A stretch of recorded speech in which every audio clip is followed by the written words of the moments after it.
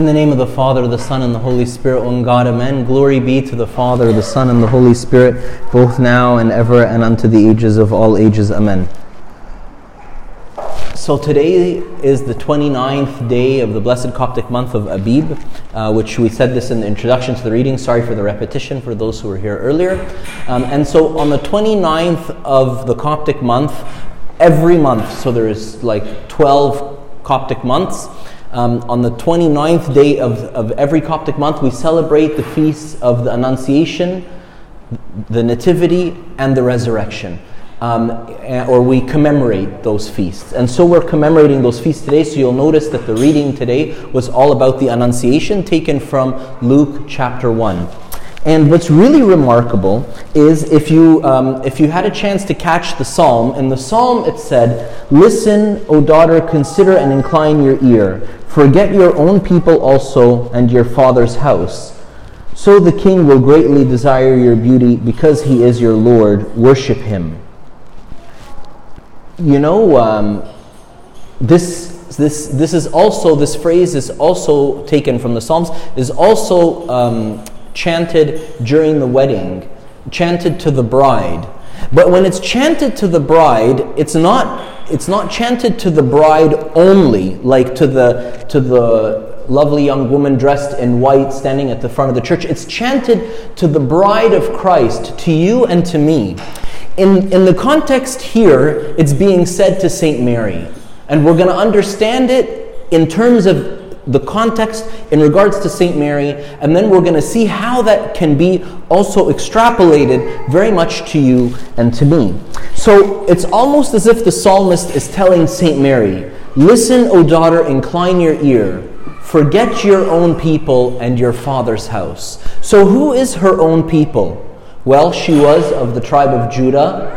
She lived in the town of Nazareth. Her parents were Anna and Joachim, lovely saints, and they have their own story for another day. And so he's saying, forget your own people. Who were her people? Her people were the Israelites, right? Her people were the Jewish nation. That was her people. Her people were the keepers, the receivers and keepers of the law of God. The law of God that he gave them through Moses.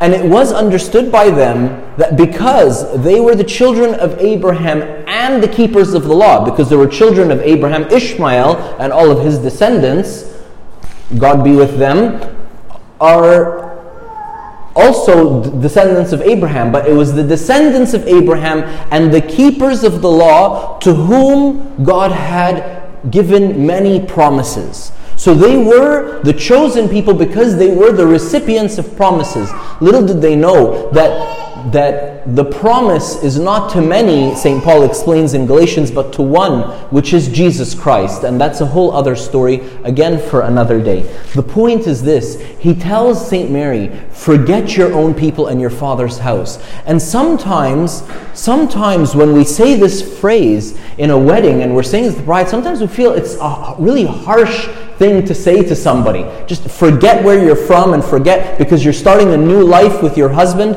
That's not what we're saying. And that's not what was being said to St. Mary.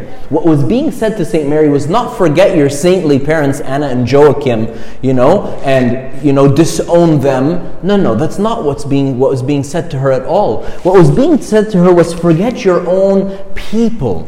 The whole nation, the whole mindset, the whole way of life, the whole understanding of God.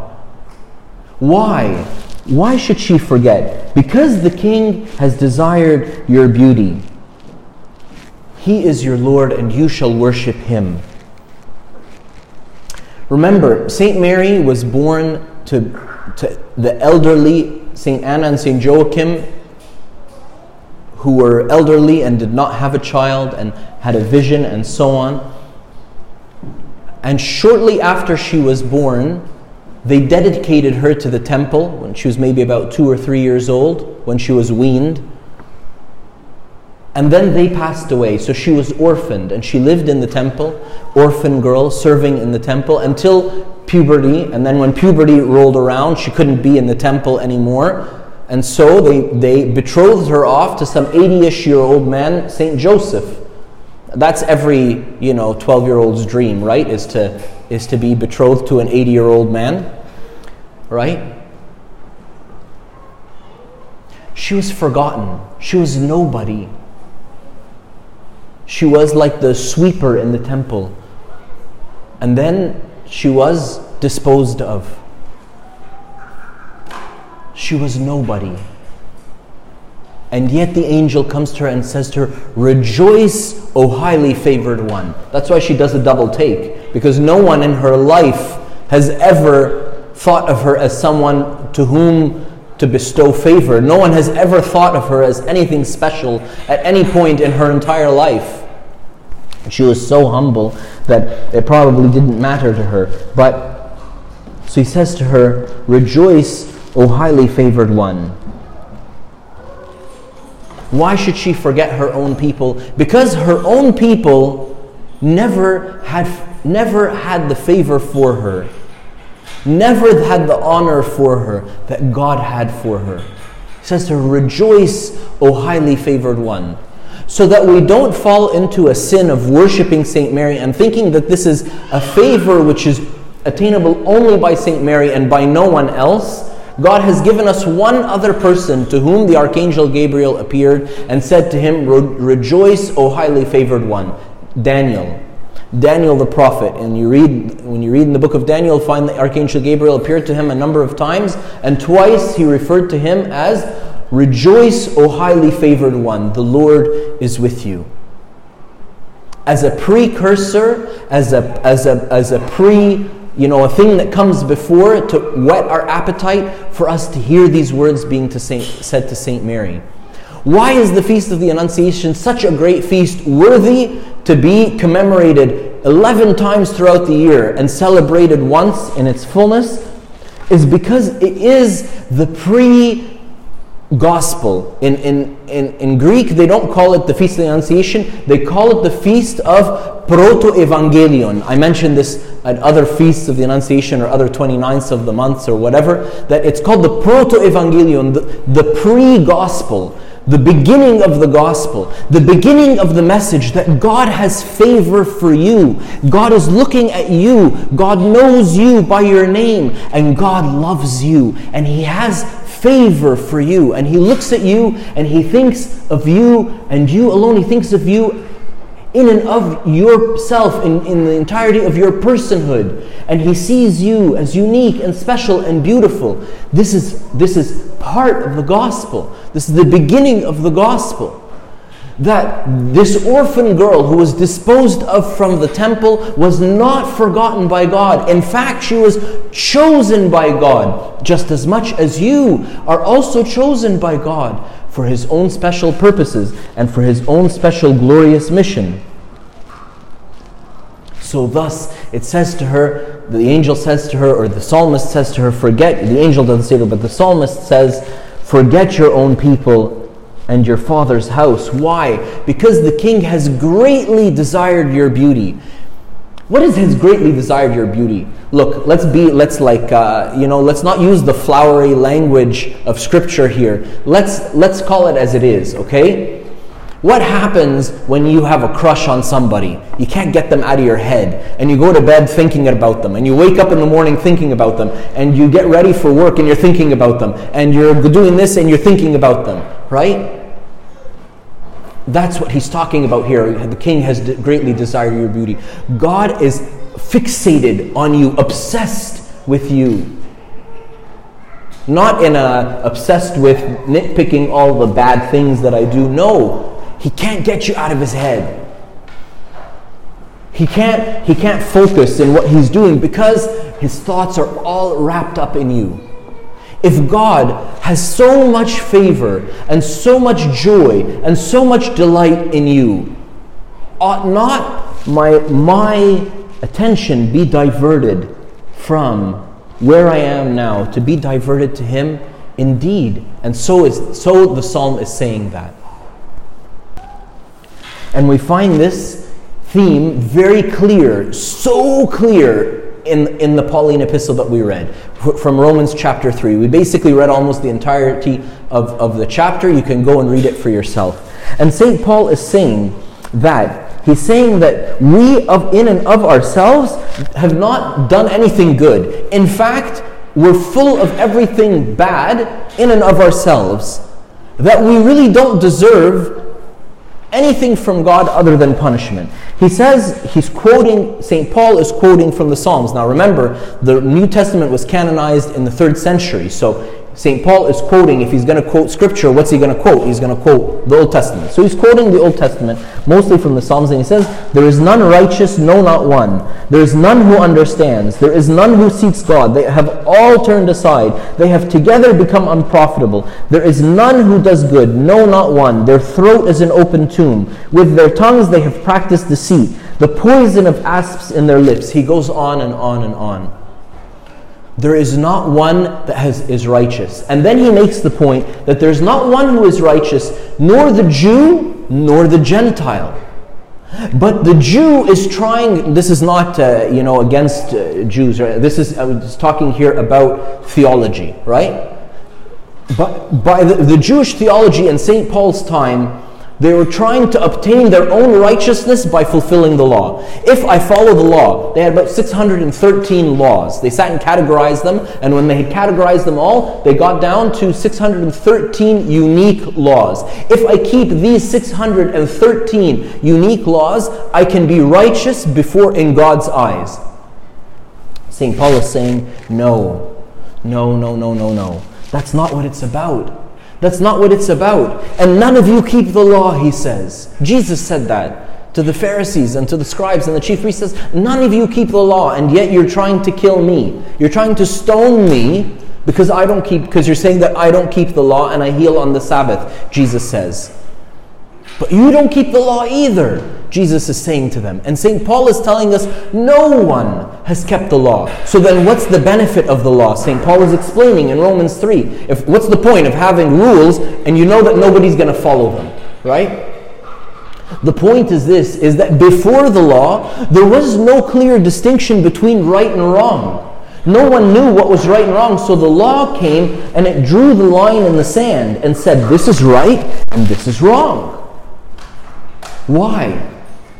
So that it could become clear to us that by our own efforts and looking within and within ourselves for the resources that are in and within ourselves and being engrossed in ourself, in the self that Jesus asks us to surrender, and being engrossed in myself, I will never find the resources to get me out of the wrong and into the right. But before the line was drawn in the sand by the law, no one knew. It was very gray. Things now are very gray. In our society today, things are very gray. Why? Because people have forsaken the truth. The word of truth is right here. It's right here in Scripture. But it's been forsaken. It's been left behind. So now things are very gray. So the law was given to make a demarcation for us between right and wrong. Not as a method for us to become righteous, but for us to realize that in and within ourselves, nothing good dwells. So, if you have to do a project, okay, you have to do an assignment, you have to do, a report at work, you have to do something, okay, you have to do something, and you look at all of your resources, and within all your resources, you don't have what it takes. What's the natural, normal person going to do? He's going to look outside of those resources, right? That's the purpose of the law. The purpose of the law is to show me that in and of myself there nothing good dwells. So then I must turn my attention outside of myself. To whom? To God. And when I turn my attention to Him, I find that He is saying to me, "Rejoice, O highly favored one, the Lord is with you." I find that He is telling me that the King has greatly desired your beauty. So that's what we found in Romans, that in me nothing good dwells. And if we would have looked at St. Mary before the archangel came to her, we would have said she's just an orphan girl. I mean, she's and they betrothed her to this man Joseph. They didn't know what to do with her, and they needed somebody to take care of her and kind of house her and so on. So they betrothed her to an old man who had shown himself to be righteous, so he's not going to abuse her, do anything bad to her. He's shown himself to be a very good man over the long years of his life, so he can take care of her. And there was nothing in her. There was nothing in her that was desirable according to the law. So St. Paul is telling us we need to turn away from the law and turn to Christ, to Jesus, to have His righteousness. What does this word righteousness mean? We throw around these words all the time, and we don't necessarily understand what they mean. The word righteousness means to be right according to God's standard. According to God's standard, we're right. So, nowadays there's a common phrase we use all the time. I use it all the time. When you want to agree to disagree with somebody, you can just say, like, you do you and I'll do me, right? So you do what's good for you and I'll do what's good for me, right?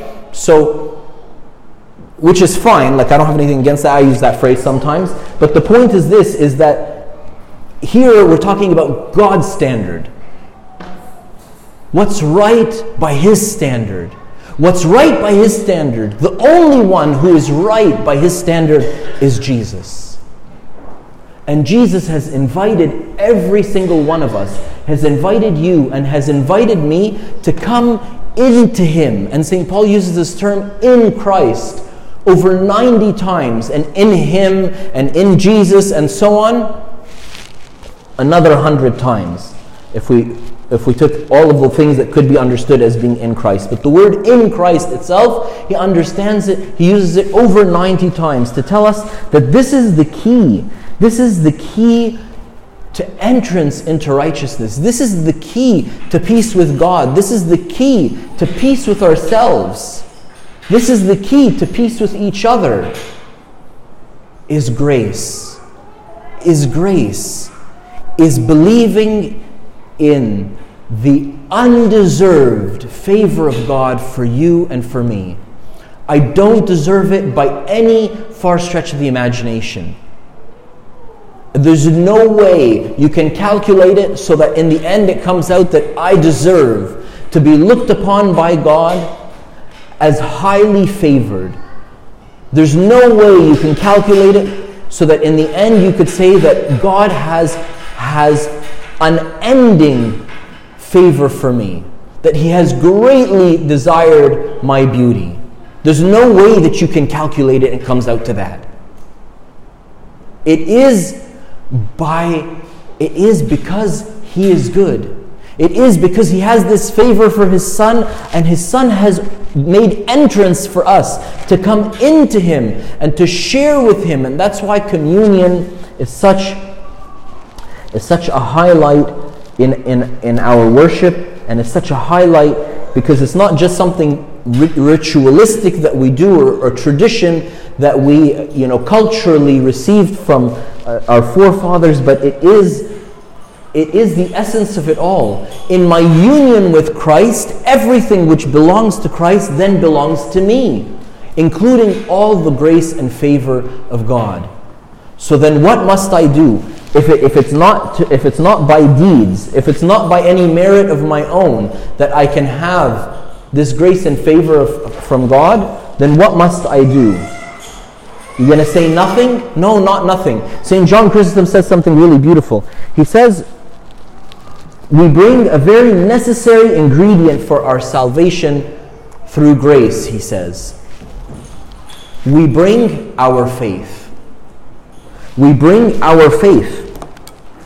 Look, let me make it really practical for you.